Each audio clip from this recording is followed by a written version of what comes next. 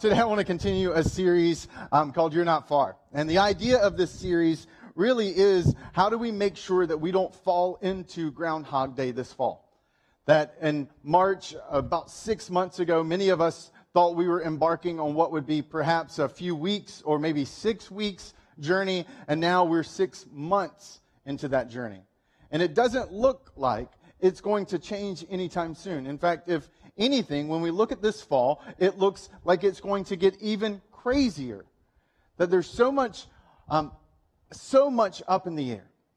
And that one of the heartbeats of this series is that when everything feels like it's up in the air, it really matters what's underneath your feet. And our desire from this series and through some of the ones that we're going to be engaging with this fall is to really kind of help us get grounded. And to both, in a very profound way and a very practical way, make it through this fall without falling into Groundhog Day. I know for many of us, we look at this fall and we wonder about our jobs. We wonder about our kids and virtual schooling and what is that doing to them with wearing a mask and having trouble making friends on the playground when they have to be physically distant from so many other kids. And there's so much uncertainty of finances and personal health and just the stress of every day waking up and trying to navigate this weird new normal that we find ourselves in.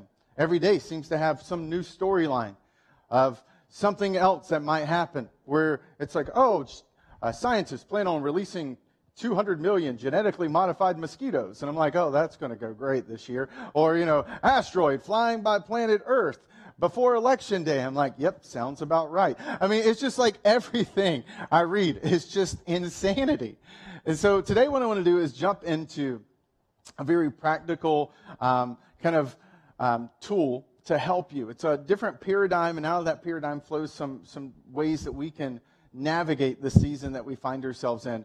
In fact, the passage that I want to look at today is a passage that most people who grew up in the church have really probably never even read before. It's in a book that most people, whether you grew up in a Jewish environment or you grew up going in Catholic or a Protestant environment, it's probably a passage of Scripture that you've never actually spent time or ever heard a lesson on. And it's because it's a book that seems a little strange for many of us in the modern world. It's the book of Ecclesiastes. And Ecclesiastes is part of a broader group of writing known as the wisdom literature of the Jewish scriptures, or what we call the Old Testament. And that grouping of the wisdom literature, perhaps the most famous is the book of Proverbs, or maybe something like Job. But the Ecclesiastes is one of those strange books that most of us never even get around to reading. It reads a little weird. Solomon was its author, and Solomon is arguably one of the most wisest men who've ever lived. He was one of Israel's more famous kings, and Solomon wrote a kind of a 2-volume wisdom set. One was the book of Proverbs, which is probably his most famous book. It's filled with pithy little sayings. It would be akin to something like Twitter today. And then you've got Ecclesiastes, which would be the other section of that wisdom kind of kit that he sold out. The ecclesiastical, like that book reads a lot like a blog post or some kind of like long-form Medium article. I mean, it's a little different. It doesn't have quite the same Twitter vibe that the book of Proverbs has, and it has a little bit of a more emotionally detached kind of way of looking at the world, where Proverbs was written as a parenting guide for Solomon, what he was teaching his children to prepare them to take over and kind of the royal duties. Ecclesiastes was more his reflection over life, both in the good and the bad. But Ecclesiastes is actually one of my favorite books. I say that probably about every book of the Bible. I recognize that because almost every book of the Bible is my favorite for different reasons. But the book of Ecclesiastes, I just love the wisdom literature section as a whole. And what I want to do today is take you to chapter 11 of the book of Ecclesiastes. If you have the Encounter Church app already downloaded, you can click on message notes and it'll load up for you. If not, I'll have it on the screen and I'll be reading it for you. There's 6 verses, 1 through 6, that I want to tackle, and it starts like this. Ship your grain across the sea. After many days, you may receive a return. Invest in 7 ventures. Yes, in 8. You do not know what disaster may come upon the land. If clouds are full of water, they pour rain on the earth. Whether a tree falls to the south or to the north, in the place where it falls, there it will lie. Whoever watches the wind will not plant. Whoever looks at the clouds will not reap. As you do not know the path of the wind, or how the body is formed in a mother's womb, so you cannot understand the work of God, the maker of all things. Sow your seed in the morning, and at evening let your hands not be idle. For you do not know which will succeed, whether this or that, or whether both will do equally well. Now, this is one of the reasons why most people have never read the book of Ecclesiastes, because that sounded like some modern version of, or ancient version of Yoda, right? In the morning seed you shall show, right? It kind of has that Yoda vibe of these like pithy little wisdom sayings where you know there's something deep being said, but you don't exactly know what the point is. And when I read it, I can't help but laugh and be like, it really does sound like Yoda. And the summation of those 5 verses that I just read leading up to the 6th verse is that uncertain life is, right? I mean, that is essentially the essence of what Solomon just said in a very Yoda-like way. He is writing with an ancient structure that would feel very foreign to you and I, but remember that most people in the ancient world were not literate. They did not read. So they heard the word. They heard the teaching. They heard the scriptures being spoken. So oftentimes, especially in the Old Testament, the Jewish scriptures portion of the Bible, there is a profound emphasis on the structure and the way it sounds and the way it's repeated. And what you have here is one of those ancient structures where the first verse in this and the last verse are saying essentially the same thing. And it's understanding that there is this one central point, that life is uncertain, that Solomon is seeking to kind of transmit. You see, we live in 2020 where everything feels uncertain. But most of the modern life is predicated on making things feel a lot more certain than they actually are. Right? We can summon our devices to order us food or to check the weather. We take for granted how we can look at traffic and how we can see 5 days out or the path of a hurricane. But in the ancient world, none of that existed. If there was a hurricane off coast, if there was a disaster looming in the distance headed your way, you simply did not know it. It would show up unexpectedly. In fact, when Solomon writes in verse 1 of chapter 11 that, kind of place your boats and ship your grain, the reality of that day was there wasn't GPS trackers, there wasn't satellite imagery to navigate storms. When a ship left a harbor, it wasn't sure if it was going to make it back. We know from the ancient text that Solomon, when he would ship out or export from his country, whatever it happened to be in that specific kind of shipment, that it would take about 3 years before he would see the ship come back. So when grain would go out, it would be 3 years before Solomon would actually know, was it successful? Did we make anything? Because a ship on the waters was an incredibly uncertain thing. Uncertainty, disasters were all a common part of the ancient world. Sickness, weather, you name it. Everything about life was uncertain. And yet, this asterisk that Solomon is seeking to kind of put on the essence of life, that everything we do is uncertain, doesn't always ring true for us. But in 2020, I think we've been reminded of that, haven't we? We've been reminded of how uncertainty is, because unfortunately, most of our lives cover that up. But if you've ever been to a funeral, if you've ever sat in a doctor's office and they said, I have some bad news, you're reminded really quickly in those moments how truly unpredictable and uncertain life is. And what Solomon is seeking to do is arm his readers, his listeners, with a new paradigm. Because uncertainty oftentimes breeds passivity. Back pre-COVID times, I would volunteer in the library for my daughter's class. And I would come in pretty regularly, and I would check the books in. I would go and file the books and, kind of go through my little routine as a library helper.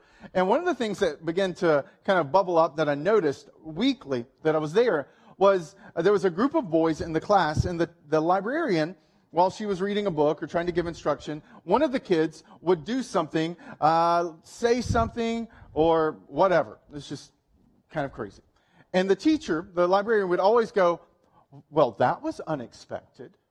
And the first week I was like, oh, okay, she's like, that was unexpected, let's do something different next time. And then the next week I'm in there and she's like, well, that was unexpected to the same kid and to the same group of kids. And then the third and fourth and fifth week, and finally in my head I'm like, woman, this is not unexpected. I expect this to happen, and I've only been here 5 times. You should not be unexpected. You should not be surprised. This kid's got a pattern of doing this. So I'm in my head checking in books, screaming like, that's not unexpected. That's like predictable. I'm going to go to the library on Monday. That kid's going to do something on that Monday afternoon. I can almost set my calendar by it. And it was just became this laughable thing in my head that it was unexpected. And I actually think what Solomon's trying to communicate is that the unexpected is expected in life. We should expect the unexpected. We should not fall into the trap that librarian fell into of always being caught off guard by this unexpected but expected response from this kid. See, potential problems, the ones that loom, the things that could and should or would happen to you and me, they don't need to lead us to a place of paralysis. They don't need to lead us to a place of passivity. Look, just because it's unexpected actually means we can expect the unexpected. Maybe you can't predict if it happens, but you can prepare for when it happens. Because when you live in an unexpected world, unexpected things are the expectation. So the first point that I think Solomon's trying to communicate, right, is that we should value proactivity over passivity. Proactivity, not passivity, should be our posture. Because most of us are not surprised. Like, most of the things that could surprise you and me today are not that surprising to humanity. You pick the big ones. A relational issue, a financial issue, a sickness issue, right? A lot of the unpredictable is very predictable. And it's actually something that most of those things can even be prepared for. And what most of us don't realize is we already have a superpower in the midst of this uncertain world. It's called worry. It's called anxiety. You and I are really good at worrying. Some of you are expert worriers. You could teach a master class in anxiety. And that is actually one of your potential strengths in an unexpected world, if you use it correctly. If you use it not to lead to passivity, to panic, but you use it to lead to proactiveness. One of the things I like to say to myself is, Chris, work your worry. Because if not, your worry is going to work you. Your worry is going to work you when you're trying to fall asleep at night and your mind can't rest because all you're worried about is this or that or this thing or what if this happens. And you will either work your worry or your worry will work you. And that Solomon is trying to help us recognize that we can actually, in an unexpected world, our posture can actually help us. That if we adjust to the posture that he's laid out in verse 6, where he says, sow your seed in the morning. Go be faithful. Go be active in what you are doing. But recognize that in an unexpected world, the seed that you plant may not come up. Or the crop that you fought and kind of prepare to harvest may end up having a storm that completely wipes it out. So in the evening, make sure you're busy too. Make sure you're continuing to prepare for what could be the unpreparable that could hit your crops in the morning. And that Solomon's ultimately, I think, a word picture is he's saying, look, life is going to constantly try to lead you down dead-end roads. But if you adjust to the posture that I'm trying to prepare you for, you can actually turn a dead end into a detour. You can take what was meant to stop you and just turn it into something that slows you down a little bit. And so let me get really practical with you. Let me give you a tool, just one tool, that comes out of this posture, this paradigm of beginning to expect that life has the unexpected, to beginning to prepare with proactiveness, not passivity, how to navigate all of the unanticipated that we can all anticipate. And one of the tools that I'm a big fan of in my own personal life, in our organizational planning, is something called a pre-mortem. And a pre-mortem is a fancy and morbid sounding word that essentially just says it's the equivalent of working your worry. It's like, okay, what am I worried about? All right, well, let me work that out. Let me think through if I'm concerned about this. Let's take it as an example. It's September. I'm really concerned that if there's a second wave, if cases keep climbing, that we could potentially have a shelter-in-place order, or we could move back a phase or two. And if we move back in a phase or two, I'm really concerned about my job. I'm really concerned about our financial situation. And maybe you're a small business owner. Maybe there's a lot of question marks in your head. Or maybe you're concerned if schools have to shut down and go all virtual because of whatever reason, that you're not going to be able to do your job, and you're going to be in a place where you're going to have to find some new avenue. So a pre-mortem, a working your worry for this, would be saying, okay, in 3 months from now, if I find out that my job is going to be terminated because second wave or whatever, fill in the blank. I don't need to know what causes it. I just need to know what I'm going to do if it happens. So if it happens, then this is what I'm going to do. So, okay, 3 months from now, I'm going to lose my job. Well, what am I going to do? Well, the first thing I'm going to do is probably cry or be a little angry, okay? And then what am I going to do? Well, after I have a little bit of that sense of panic, then I'm going to probably start applying for new jobs. Okay, so if you apply for new jobs, what do you need to do? Well, I guess I need to have my resume, so I'm going to send out my resume. Okay, well, is your resume up to date? Well, no, I'm going to have to up-to-date my resume. Okay, so I've got to update my resume. Okay, then I'm going to send it out. Who are you going to send it out to? Well, do you know what job professions? Is there a new profession that you've always wanted to explore? Like if you could pick your job, is there like, well, yeah, I would love to actually kind of move into this sector of our business or this kind of avenue. It's a little bit more protected from potential COVID-19 implications. I think it's really interesting, but I don't have the certificate for that. I don't have the training for that. I don't have the knowledge for that. Okay, great. So you're working your worry. You're like pumping that thing. So what happens is as you kind of start to, you literally, this is how you do it. You just set a timer on your watch, on your phone, or put some really hard noodles on the stove and boil them, okay? You just need something, some set time frame and a pencil or like a notes app, and you just start to write. You don't have the emotional baggage right now on it, so you can you got the fresh of mind to kind of think through all the different things you need to be thinking through to work that worry. And so what starts to come out and bubble up is you're like, okay, all right, so, okay, whoa, hold up now. All right, so if I updated my resume right now, if I went ahead and updated my resume, then my resume would be okay if it happened. All right, so I'm already now I'm a step ahead, because if they told me today I've already got a resume prepared, I can send out that afternoon.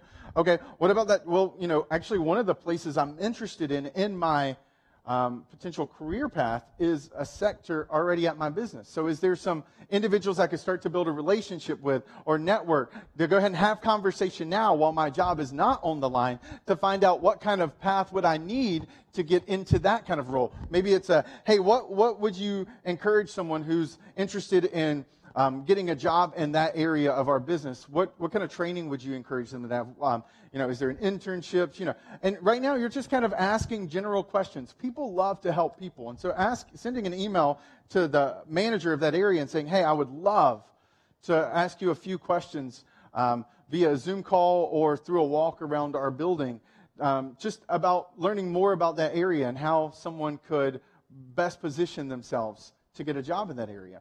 So now I'm actually having conversation and building potential inroads, and I find out there's a certificate that I would need to get. There's some specific language and software that I would need to be aware of. Well, now I got 3 months. So what if in the evening I start taking online classes? Like right now, the thing that we all have for us is almost every major school or kind of tech school, almost all of these major entities have things online. So you could take an actual online course in the evening to continue to develop. And you might actually be able to get your business to actually pay for it. Because why? Well, right now, the job's not on the line. Right now, there's not a terrifying, looming potential layoff because that might only be 2 months or 3 months from now. And so this is not the perfect example, but I hope that this gives you enough clarity to see how if you start to work it and allowing your worry to actually serve you instead of keep you up at night and make you lose sleep. Because the reality is you may say, well, that's a lot of work to sit there and think through it. No, what's a lot of work is to lay in bed for a solid hour every single night and not be able to fall asleep. And if you do that math with 90 days and you're losing 30 minutes of sleep every single night, that's 45 hours. 45 hours would probably be enough time to take a class, to get a certificate, to have multiple conversations with someone who would actually end up being the person who would hire or fire in that department that you're interested in. It's just a really practical way. What Solomon is saying is like, look, plant the seed in the morning. Keep doing what you're doing. But also remember that in an unpredictable world, we need to be prepared. And so what is it that worries you? What is it that keeps you up at night? What is it that you're so terrified the phone call or the text message or the conversation is going to be? And is it possible that you could perhaps work that worry to mind what is flying through your mind that keeps you up at night? To recognize that the worst thing that could happen is all the worrying and all the work that you put in to work that worry, 3 months from now, you don't get your job laid off, but now you're 5 steps ahead of preparing yourself for that potential job transition that you always wanted to do in the first place. Or maybe it's taking a step towards the physical health that you know that you might need to take if that doctor said, hey, some test levels came back higher than we expected. Or maybe it's in your financial area. That what if 90 days from now you knew you were going to be unemployed? Would you cut back on some of your financial spending right now to save up and to build your savings? That working that worry in whatever that specific area. What if instead of fearing that your spouse is going to deliver papers or sit you down and say, I don't love you anymore? What if instead of fearing that 3 months, 6 months, a year from now, you say, you know what, I'm going to strengthen this marriage. I'm going to work hard at repairing, because it is a whole lot easier to strengthen something that is weak than to salvage something that is sunk and broken. So work the worry, Solomon says. Sow your seed, but don't be idle in the evening. There's another tool that I'd love to help you, but just I want to be cognizant of time. And so as I have in the last few weeks given you my little jingle, call or text, 617-415-4441, right? 617-415-4441. This week I'll send out a PDF and a little video that'll give you a separate tool to help you kind of work your worry. And the tool that I'll send out is something that actually works with kids too. So if you have children, elementary age, middle school, high school, this is actually a framework that you can teach them too. So imagine your kids learning how to work their worry at an early age. I mean, imagine the amount of energy that'll save them over the course of life. So text this number, 617-415-4441. When you text it, you'll get an auto response from me saying, hey, I really need you to fill out this form. Click here. Make sure you do that, because if you don't click that form, submit it, then I actually cannot send you a text message legally, right? So make sure you do that if you want that tool. Every single week I send out something, whether it's a video or links to books or whatever, to help you in your spiritual journey, whether it's to help you learn more like I did this past week about why we can be confident in the book of Genesis, or this week where it's a practical tool to help you work your worry. But here's the reality that I recognize. For some of us, the worry that we have right now is not very workable. Maybe it's overwhelming. It's keeping us up. It's kind of shaping our life. That there's some anxieties that plague us because there's things that we've done. There's things that have been done to us, right? Or maybe the anxiety is rooted biologically and it's chemically driven, and you kind of constantly feel like you're always under the gun. I struggle with an anxiety disorder. I have low-grade anxiety every single day of my life. This is why all this stuff is so very practical and helpful, because I do this. Because I could probably out-worry most of you. If you ever want to get in a worry battle, text 617-415, right? Like, if you ever want to get in a worry battle, I'll worry you out, right? Like, because I'm good at it. When people walk up to me and they say, hey, I'd like to talk to you, my first thought is it's bad. My first thought, when someone's like, I'd like to talk to you, it's like, oh, John, what did I do? Did I do something? Did I say something? Like, that's my natural operating system. And what I want to give you has been not just very practical for me, but I want to give you one other verse that has been very helpful for me. Because while my natural operating system is worry and anxiety, because I'm a Christian, I have a supernatural operating system too. And that supernatural operating system is even stronger than my natural operating one. And 1 Peter, named after Peter, one of the followers of Jesus, written to a group of people who were dealing with suffering and struggle and pressure and persecution, he writes the words to them, cast all your anxiety on him because he cares for you. Now when he says cast all your anxiety on him, the context is prayer. He's saying, and I love it, he's like, cast your anxieties, cast your fears, cast your worries on him. Why? Because he's great, because he's strong, because he's God, and he's got a lightning bolt, because he spoke the universe in creation? No. Peter says, because he cares for you. The reason I'm commanding you to throw all the anxiety on him is because he cares. Like, because he cares, he wants to carry your concerns. I've got an 8-year-old, and one of the things that we laugh at is that we can be coming into our house and our arms are completely filled. And my daughter will give you something to hold. She's, you're like, and she's got a stuffed animal, and she's like, Daddy, I don't want to carry my stuff. Will you hold it? I'm like, like, put it on top, right? And like, my daughter's just like, oh, Dad, he wants to carry my things. And while maybe some of those moments are just bad parenting, and I need to be like, actually, we'll take one of my bags and carry it up. Reality is that our Heavenly Father actually desires to help us. He cares about us. And the fear, the weight, the concern that you carry, He wants to carry for you because He cares for you. And that this verse has been incredibly powerful when I'm laying in bed at night and I'm so overwhelmed and I'm so burdened. And I've literally said out loud before, God, I need this to be on you tonight so that I can sleep. Could you just hold it tonight and hold me tonight? And what I've found every single morning is that He's still there holding me. He's still there sustaining me. And that He cares for me. I'm not alone.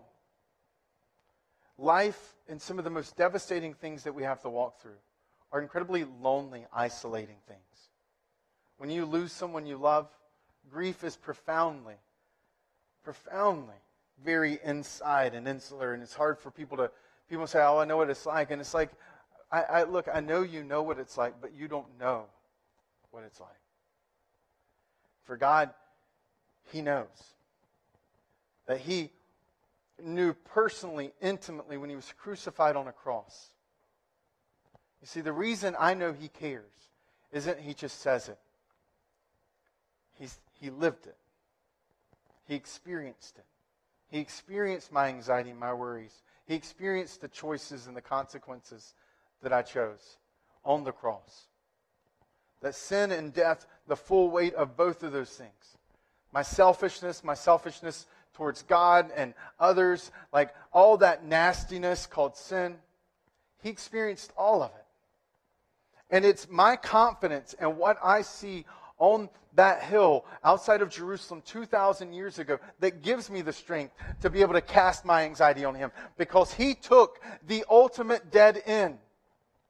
when he was crucified on a cross. He took that dead end, and what was a disappointment on Friday, what was a dead end on Friday, became a detour on Sunday morning. When the grave was rolled back, when it was shaken off of his body and he walked out of the tomb, he brought with himself freedom and victory and peace. And that's the God I speak to. The God of the resurrection. The God who can take the dead end of the crucifixion and turn it into the detour of my salvation and my joy and my peace on Sunday morning. And that God is still in the business of taking dead ends and turning them into detours. And so while all of these things may be really helpful, while all the practicality of the pre-mortem is useful, in Solomon's words, there's something incredibly grounded and grounding about being reminded that there's a God who invites you and me to cast, to throw over, to say, Daddy, can you hold this on him? And as we wrap up today, I want to leave you with 3 questions for your reflection. Whether you're just going to write these questions down or take a screenshot right now for your own personal reflection this week, or maybe you want to call someone that you know, or maybe you're a part of a group at Encounter Church. These are some helpful questions meant to take this truth further into your life, to help you gain traction, because it's really easy on a Sunday morning or midweek when you're listening to this to feel really moved and to feel very motivated. It's really easy to say, yeah, I want to do that differently. But then to not gain traction in it. And these questions are meant to help you gain traction. So the question simply is this, is where are you choosing passivity over proactivity in your life? Where are you passive where you could be proactive right now? What do you worry about the most? What is it that's keeping you awake? What is it you're most afraid of? And how could you work that worry? It's possible that there is some way you could work that worry where you find yourself today. And then if you want to read a little bit more, read Proverbs 15:22. And if you read Proverbs 15:22, this question will make sense to you. Who looks at your how? That these 3 questions, I hope, will allow you to process, will allow you to push forward, to take the truth that we've discussed today and gain some traction. Because the reality is that we serve a God who's still in the business of taking dead ends and turning them into detours. And that whether that first step today is to move towards him in a relationship, maybe that first step today is to come home to him because of the things that have kept you away from him. Or maybe whether your first step today is to actually start to pray about some of the pressures in your life. Or whether your next step is simply to sit down today, whether with a timer or dinner in the oven, and to work your worry, to do a pre-mortem, and to develop a plan. So if it happens, then you know what you're going to do.